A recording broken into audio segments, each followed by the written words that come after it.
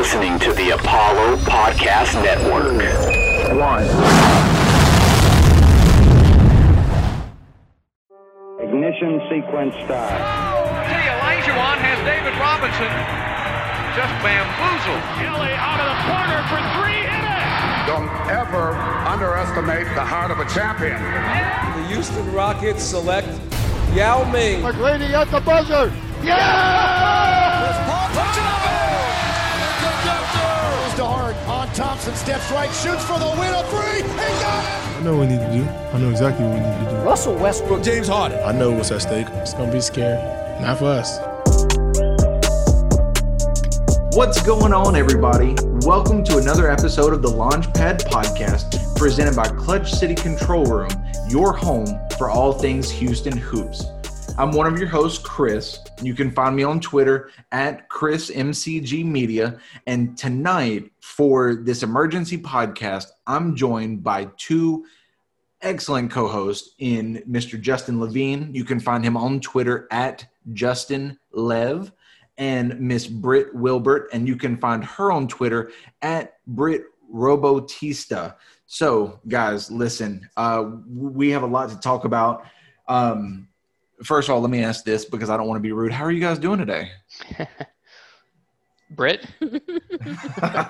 See, that's exactly why I wanted to throw the question out there, because that's the crux of it, right? We're kind of having a hard time deciding how we're feeling, right? So we're doing this podcast, and we want to talk about some potential roster, not transactions, but some potential roster moves later.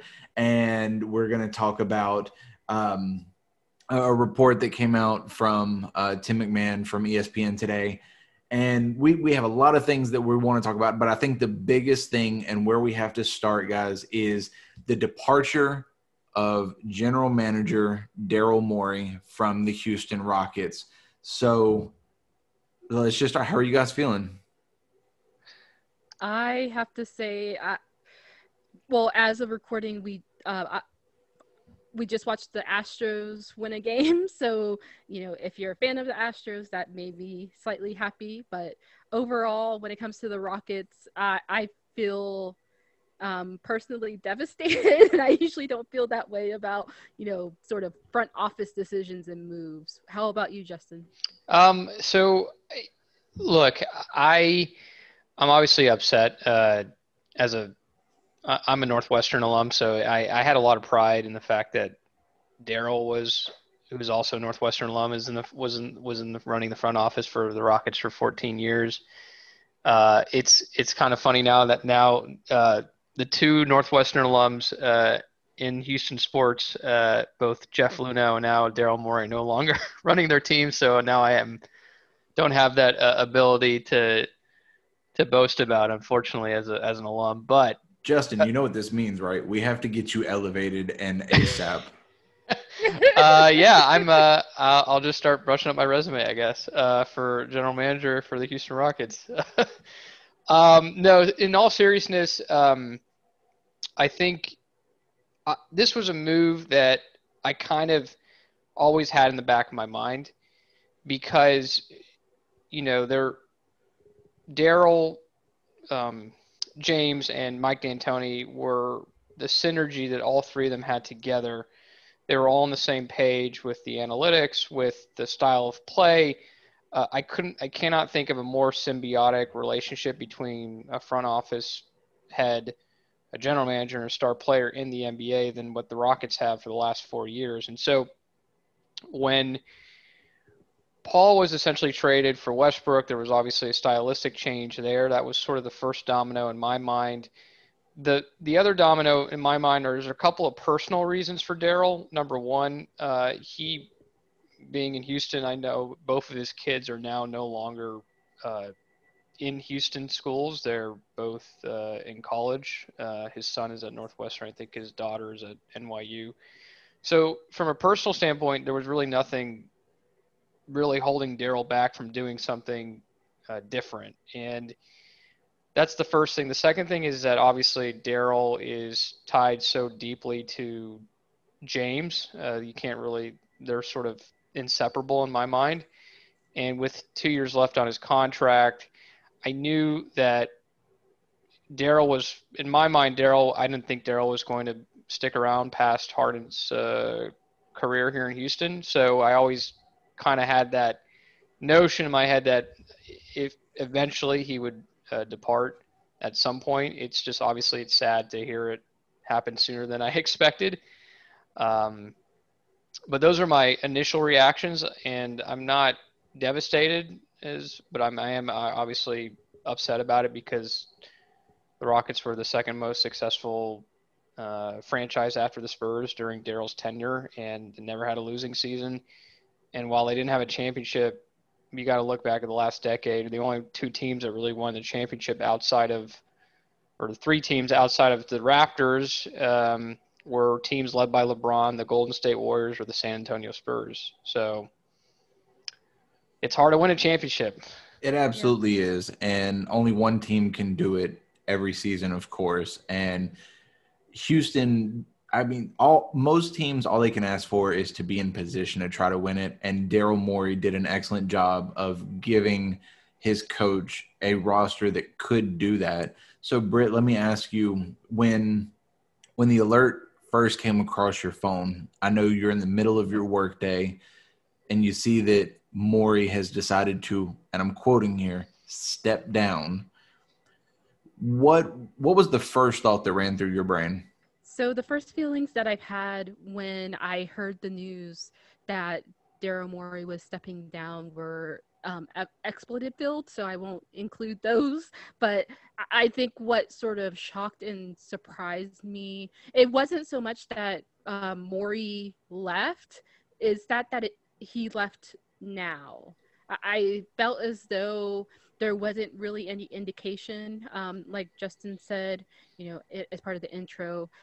I think we all knew that he would eventually leave, and eventually leave either around the time that Harden leaves at the same time, or when, slightly after. But to have that happen, so soon after the finals, and with no real indication other than, a lot of Twitter speculation, which didn't really have any concrete things to have, to basically wake up, because currently I live in the Bay Area, so I'm 2 hours behind from Houston, and I was just getting up and about to get ready for work. So to get that notification and see that he had stepped down, that really just shocked me to the core. That's really all I can really say that isn't has cussing. All right. So here's what I want to ask you guys, and I'm going to pose this to both of you. Brittany, I'm going to start with you. When you think about the Morey experience from start to finish for his time in Houston, what are your overriding thoughts as a fan of the Rockets? Was it a pleasant experience? Did it leave a bad taste in your mouth? Now that he's gone, when you think about Daryl Morey, what are you going to think about?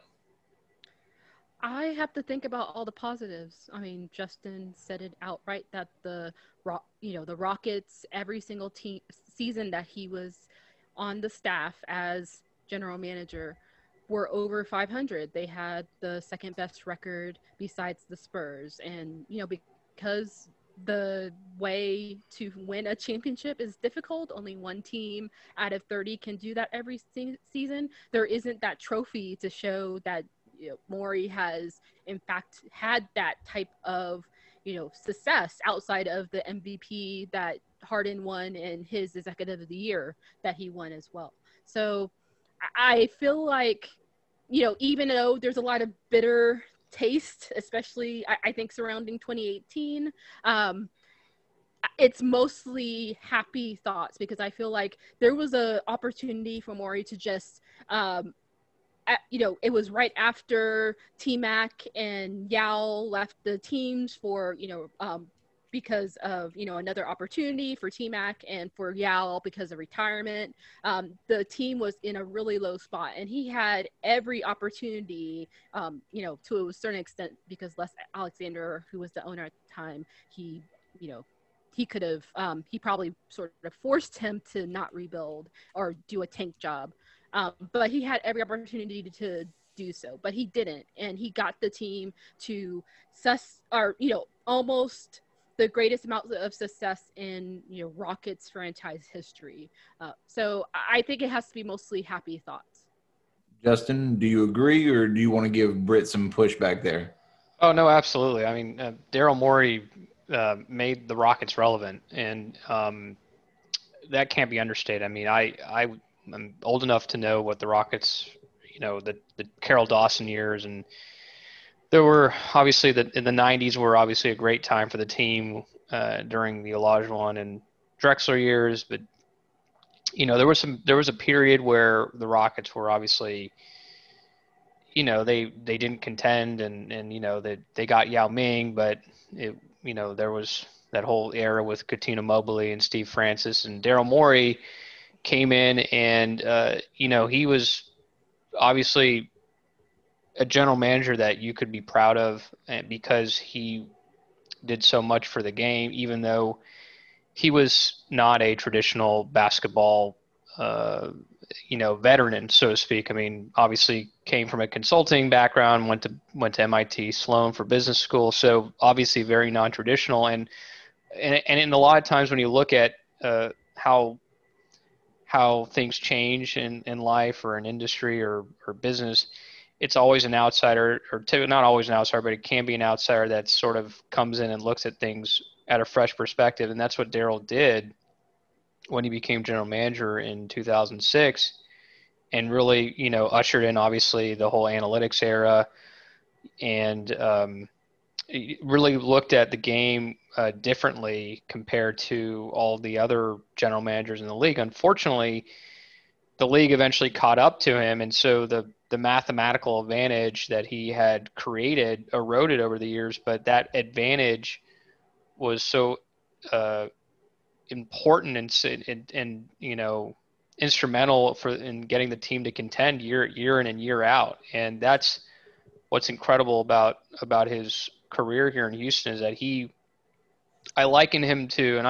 I'm obviously I have a business background, so I liken him to a value investor like Warren Buffett, for instance, who is effectively, making the most out of what he has and finding undervalued, finding players that are undervalued by the league and making the best of them, and really being able to milk the most out of those players. And that is something that has always been one of his greatest one of his greatest points of success, is that let's just take this year, for instance. I mean, Ben McLemore, he was, he was on his way out of the league, and he turned him into not him personally, but his ability to identify him and realize that he worked in the system, he turned him into a 40% 3-point shooter. So there's stories of that, so many stories of that throughout his career with the Rockets. Of Shane Battier is obviously probably the most famous scenario there, and the New York Times wrote a great article about him back in 2008, I think, about how he defended and so there are stories like that throughout the game. And obviously the biggest undervalued asset player that Morey found was James Harden, and he was the most no one thought he was going to be the top 5 player that he became, and Daryl was able to see that. So it's nothing but great thoughts. 2018 or 2018 was certainly so unfortunate, because in my mind, if Chris doesn't pull his hamstring and the Rockets go on to win the championship, which many people will attest was they were on their way to doing so, then this story would have been written differently. And that's what makes things a lot more unfortunate, is because of just a single instance in a single moment of time, the path diverged, so to speak. All right, guys, we got to keep it moving. I know this is a Pro Rockets podcast, but I want to ask each of you, give me the team and one sentence as to why. Where would you guys like to see Morey end up in his next venture? I would have to say Boston, and because they have a similar philosophy that the Rockets do. Okay. Justin? I'm of the opinion that Daryl is someone that doesn't necessarily need to. His skill set is so transferable beyond basketball that I don't know if he comes back to the game of basketball, at least temporarily. I could see him doing something outside of the game for a bit, and then ultimately maybe coming back. But if he does come back, I don't want him to be in the Western Conference. That's for sure. Okay. All right.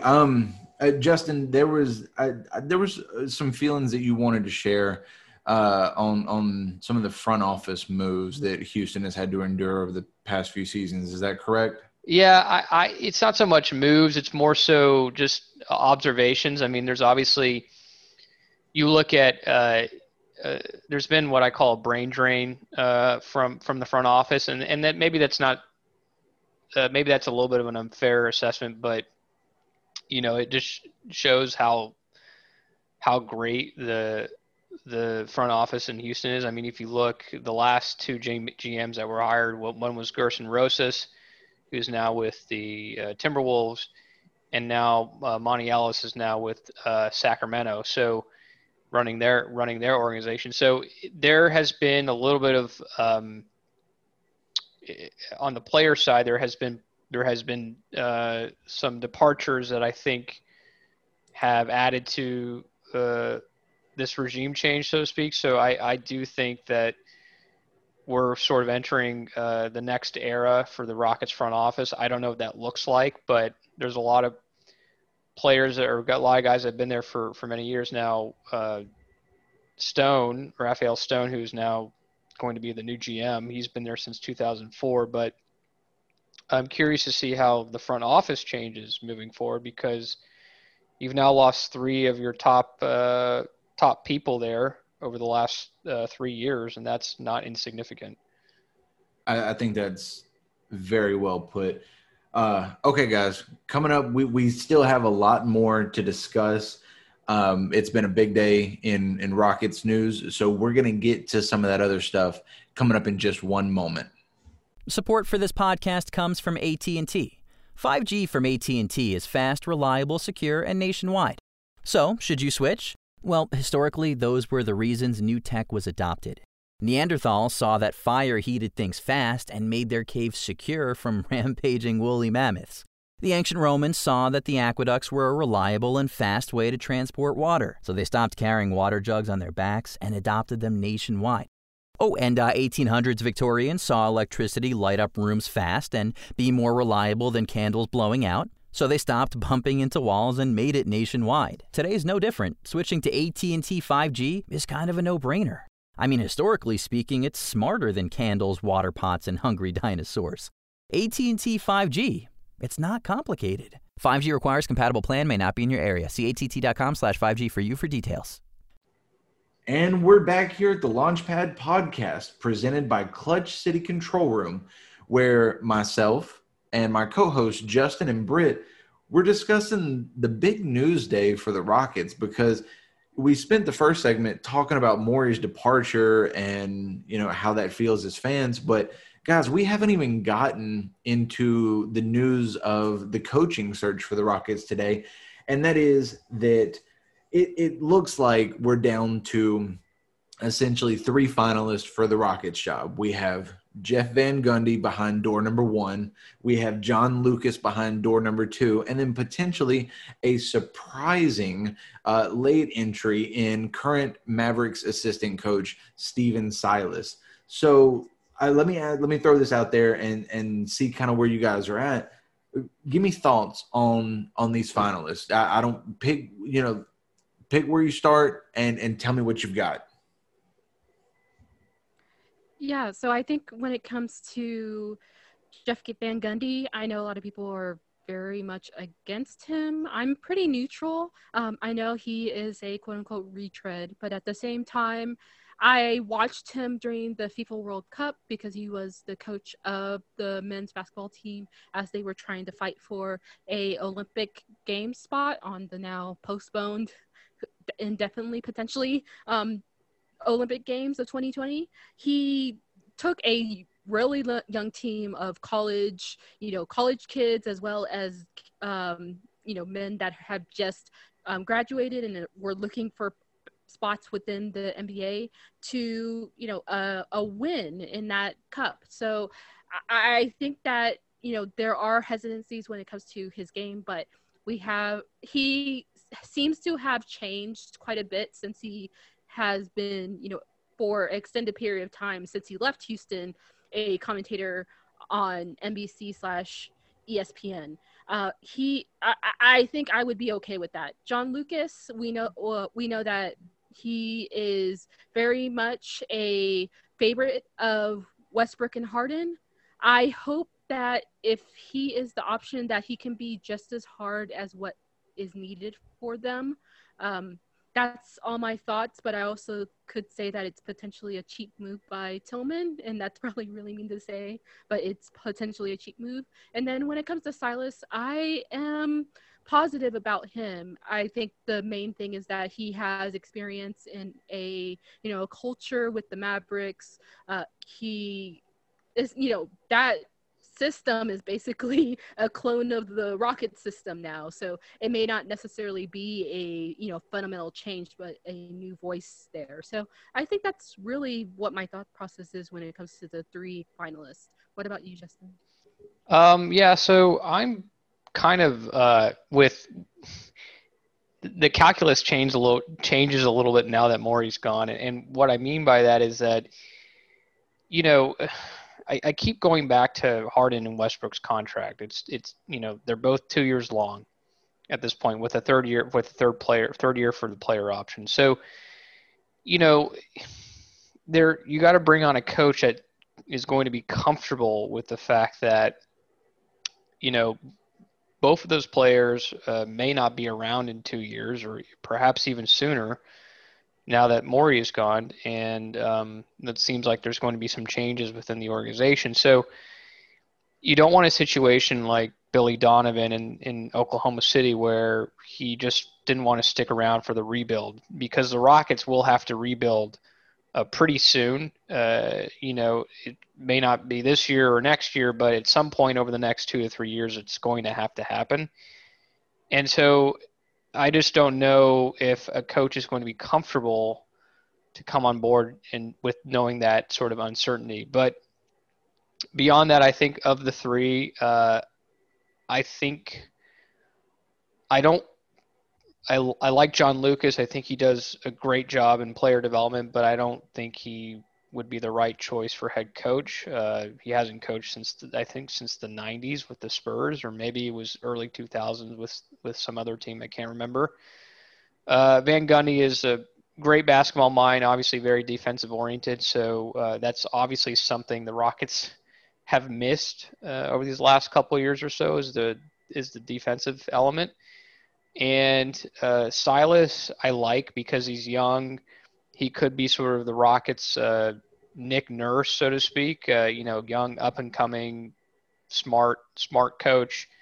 Has had a ton of assistant coaching experience and is ready for the next stage in his career as a head coach. So, and I think he'd be someone that would be comfortable knowing that the Rockets could potentially be transitioning into a rebuild over the next 2 to 3 years. Whereas with Van Gundy and maybe Lucas, I think they're guys that, may not have the patience for that, so to speak. So I don't really know. I don't really have a good answer other than I would probably lean towards Silas, just given where the Rockets are with the announcement of Morey's departure today. Okay, that's absolutely fair. I've been thinking about this a little bit, and by a little bit, I mean a lot. And I think here's where I've kind of come down, and that would be Lucas would be the third choice on this list for me.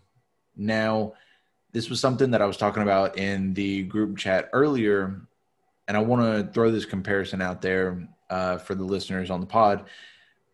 I got to thinking about the potential Jeff Van Gundy hire, and it feels a lot like the John Gruden hire by the Raiders. You had this previous head coach who turned TV analyst, got super comfortable in the role, and has to be coaxed into returning to the coaching ranks. And it's something that a lot of fans, fans of football felt that potentially the modern NFL had passed John Gruden by. And I've seen some fans express that same fear in regards to Mr. Jeff Van Gundy. But so far, though, the results for Gruden have been promising. And so if the similarities continue, then Jeff Van Gundy actually might be a better hire than what is going to initially be believed by a lot of folks. And here's the thing. It's a lot harder, I believe, to build a successful NFL team than it is an NBA team, just because of the sheer amount of players involved and the turnover. With the Rockets, Justin, you brought up an excellent point in that Harden and Westbrook's contracts are what they are. But if you have a guy who's willing to come in to a team with an established superstar and really give everything, then I think Jeff Van Gundy might be a great hire. That being said, I also really wouldn't mind Steven Silas, because it, just like you said, Justin, he's young. And Britt, you pointed this out too. Their style is so similar to that of the Rockets. Because he is younger, there might be a little bit more of a willingness to adapt, to improvise, to adjust, lineups and rotations, things of that nature. And honestly, I think that with the departures of both MDA and Morey within the same offseason, we have the potential of this roster, not necessarily in terms of players, but maybe in terms of play style. It could look a lot different next season, but that's something that really intrigues me going forward. So I think my personal vote would be Silas. Justin, it kind of sounded like that's where you came down as well. Yep. Britt, what about you? If you had to pick between the three, one name, give it to me. I would say Silas as well. Okay, so we've got 3 for Silas, with Jeff Van Gundy a close runner-up, just like much of his tenure here in Houston as well.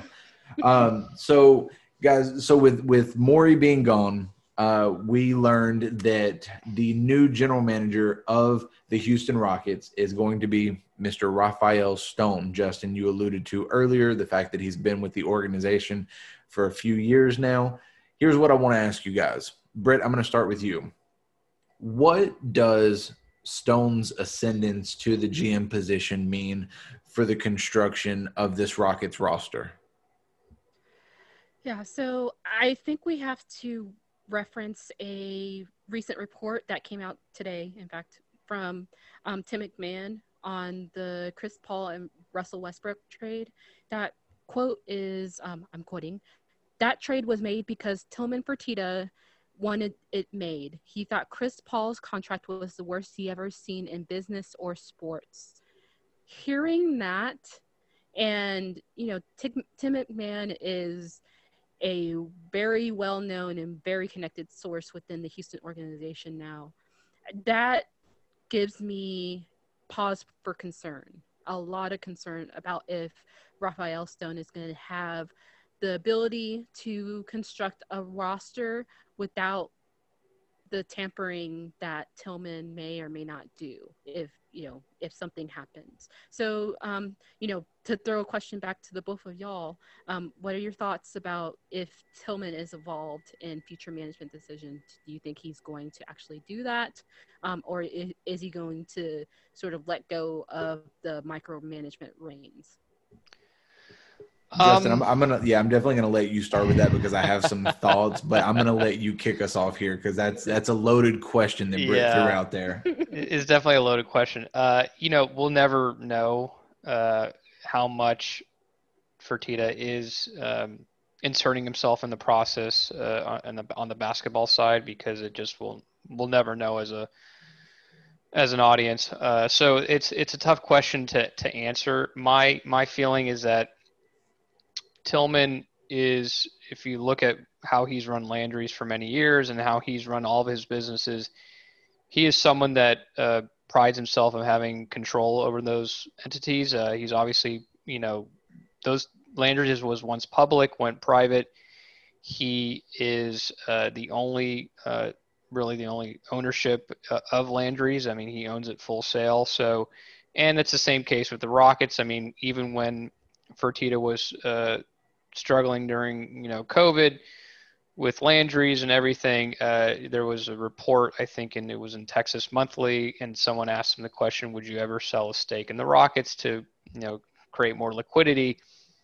And basically gave the response of, over my dead body, because effectively Tillman is 100% all about having complete ownership. If you look at how he financed the team, he bought the team not by having outside equity owners or equity investors, but he financed it by basically taking out a loan against Landry's to finance his equity to buy the team, because he did not want to give up ownership in that respect. So my feeling is that he's a guy that will exert control. The question is, how much control? Will it be down to, making player decisions, which I hope is not the case, because that would not be a good outcome. But I do see him having a fair amount of control over key hires like the head coach, which I do think maybe him and Morey sort of clashed on that potentially. But I do see him having control over that decision. And outside of that, I mean, he's obviously going to have control over who he puts in the front office. But if to have player control, I hope that McMahon report, I'd heard it before. I hope it doesn't continue to be that way, because, I kind of think about Mark Cuban's first years as owners of the Mavericks. He was very hands-on too. I'm hoping in time that maybe he'll be less hands-on and focus more on his core business with Landry's, but I just don't know. He's obviously a wild card at this point on where the team heads from here. I think I'm going to jump in here, and I hope that's okay with you guys, but sure. It seems to me that Tillman has a case of new owner syndrome, and I'd like to trademark that as soon as we jump off the pod here, if we could. But, a lot of these guys, they come in, they buy a team, and obviously in order to buy a team, you have to have money to do so. I'm not giving you guys anything new with this, but what I am getting at is that these guys acquired their money some way, unless you're Dolan and you got it from your dad, but another team, not my business. But Sarver as well. So Tillman, he made his money obviously with all of his different ventures, and this is a guy who came into the league having been so successful in everything else that he had done, that I believe that he believes that he can do the same things in Houston with the Rockets that he was doing with his casinos and his restaurants and all of these other ventures. And I think that's what's starting to show through here a little bit, and that maybe that's why he's a bit too hands-on. Justin, you alluded to Mark Cuban, who came in kind of the same way, and I would equate the two in terms of maybe a little bit of the personality and what it was like for them coming in. Cuban, as you alluded to, came in very hands-on and then learned to kind of let go of control once he got people in there that he trusted to make some of those decisions. And I'm hoping that Tillman does the same thing. Maybe once he realizes that an NBA team cannot be run the same way as a seafood restaurant, he'll get some basketball people in the front office, which it looks like there's going to be some sort of continuity since, we're just elevating Stone instead of going outside and looking for a GM elsewhere. And if that happens, if he can learn to, I don't want to say back off, but if he can learn to recuse himself from some of the minutia of the Rockets, that could be a good thing for this team. Because, Morey came in, as we all know, during a period of the Rockets that maybe wasn't so great, and he helped turn it into a championship contender. And if you have a GM who knows what they're doing, give them that control to make those decisions. And honestly, if you have an owner such as a Dolan who insists on micromanaging, then you've seen the results that the Knicks are going to give you, and I don't want that to be the case for the Rockets. So if he trusts Stone, if he likes Stone, if he believes in Stone, then hopefully that means that he will let Stone be the GM. So hopefully he'll be a Rolling Stone. Look, listen, okay, this I'm supposed. That's a good one. That's a great one. But I'm supposed to be the only one on this podcast doing puns. Okay, that's my corner. I will not have either one of you on it. So there's a couple, I did that last time too. Remember? You absolutely did, and honestly, I'm gonna go to HR about it if you don't stop.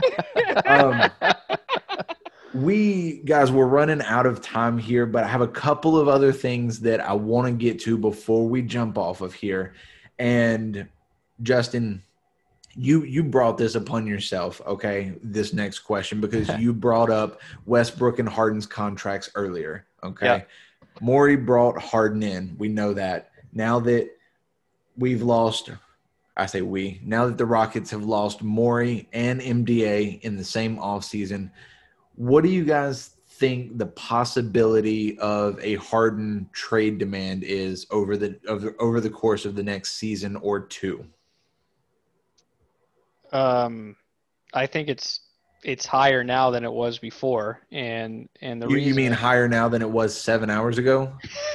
Yeah, exactly. Because I tend to agree. Things can change very fast in the NBA. Things exactly. I was going to say, like, things can really – I mean, look at what happened to OKC. I mean, the minute Paul George signed with the Clippers last season, that team just went into complete rebuild overnight.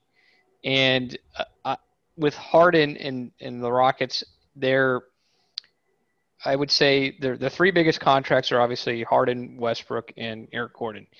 I would say that Westbrook and Eric Gordon are negative assets at this point. And so – their only positive the only player that you're going to get a lot of value in return is Harden. And I just outside that, everyone else is, Covington, a lot of the other players. I mean, you're not going to get much. You may get a player or two, but you're not going to get a haul like what, OKC got for Paul George and Westbrook. So if the team wants to rebuild sooner rather than later, then I do see a possibility being much higher than it was before, now that Morey's gone. Britt, what do you think? I think it's extremely high now, and really the next week is going to be the deciding factor. If I mentioned this on Twitter, but it feels like a canary in the coal mine, and maybe we can even say MDA's move was that as well. If Harden has, sort of made a decision that he needs to move on in order to win a championship, I don't blame him, but that is going to cause a rebuild. And I've always said, and I'll probably say it a million times again, that Harden, there was probably 1 to 2 seasons left in this quote unquote window. I think Morey's move has definitely reduced it to 1, if that. Let me ask you guys this with 2 factors. One, with Harden being the face of this franchise, because make no mistake, it is still his team. It is not Westbrook's team. And number 2, with the actual presence of Westbrook, do you guys think that those 2 factors could be enough to keep Harden in town for the remainder of his career? Or is the allure of potentially joining elsewhere and winning a ring, do you guys think that might end up being too strong in the long run? I think it depends. I'm more positive about Westbrook now this season. I don't think he's necessarily a negative asset. We're hearing things about the Knicks wanting to trade for him, so he's not exactly a negative asset. So I think the question is really on Harden, whether or not he wants to stay or not. And if he does, then Westbrook could probably still stay around at least for one more season. If he doesn't, then, I don't blame him. I just hope folks can prepare themselves for a extensive rebuild with a owner that isn't or a governor who isn't exactly what I would call the best one. So, Justin, what do you think with the question I posed? My thought is, Britt is correct. It's going to come down to what Harden wants. And here's the thing that we're also not really talking about. I mean, Harden's really had, full control of the reins for the last 8 years. And what I mean by that is obviously the play style has centered around him, but it's completely centered around him in the sense that the team has completely relied on his offensive brilliance. And, he, as a result, he hasn't done any off ball work, for instance. He is, he ISOs a great amount, and a lot of plays the Rockets involve him ISOing. So the question is, if he does get traded, what's that going to look like? Well, how are other teams going to integrate him into a new offensive system? This system that has been built around Harden he's become very accustomed to it. So I could see another scenario where he just says, you know what, my life is very good here. My offense, I am the center of this offense, and I'm never going to have it better anywhere else in terms of, being able to have that freedom. Now, the question is, if whoever comes in as coach, which goes back to our original question, earlier question of Silas versus Van Gundy, Silas is someone that is doing similar things in Dallas, that the Rockets did with D'Antoni. So Silas would probably be the choice that would make things the easiest with Harden, as well as Lucas. If they brought in Van Gundy, then that means that, to me, is the next, to quote Britt, canary in the coal mine, because that means that they want to move away from a Harden-centric system. All right, guys, I've got one more question for y'all before we get out of here. And so I want you to give me a 1 or 2 sentence response if you can. Where does the team go from here? And what I mean by that is, with the promotion of Raphael Stone to GM, do you think that this is going to be a roster that stays the course, or do you see Stone trying to leave his imprint on the roster almost immediately? I think it depends on Harden and what his decision is, as well as what Tillman does. So if Tillman has learned his lesson, similar to, the analogy that we made to Cuban, and sort of backs off and allows for the basketball operations and for Harden to do their thing, then I feel like Harden will stay and the team will probably be fine, at least for a year. If he starts meddling and or Harden wants to go, then I am very pessimistic. Justin? I don't know the answer. The conservative answer is, or the optimistic scenario is that we have 2 more years of Harden's window. And the more pessimistic scenario is that the Rockets are going to rebuild in this offseason. So somewhere in between. All right, guys. Well, I got to say that this has been a thoroughly depressing podcast with the two of you. But you know what? It's also been quite fun. It's been fun depressing, and that's something that I appreciate from the two of you, because you really know how to bring that out of me. So, guys, that's going to do it for today's episode. So if you guys haven't already done so, please be sure to subscribe to the podcast on iTunes, Spotify, or wherever you listen to your podcast. And if you guys appreciate the consistent digital and podcast breakdowns, analysis, speculation, guest voices, and the camaraderie of our team, please consider clicking the link in the description to check out one of our monthly Patreon subscription options. As always, thank you guys so much for listening, and we look forward to having you back for our next episode of the Launchpad Podcast covering your Houston Rockets.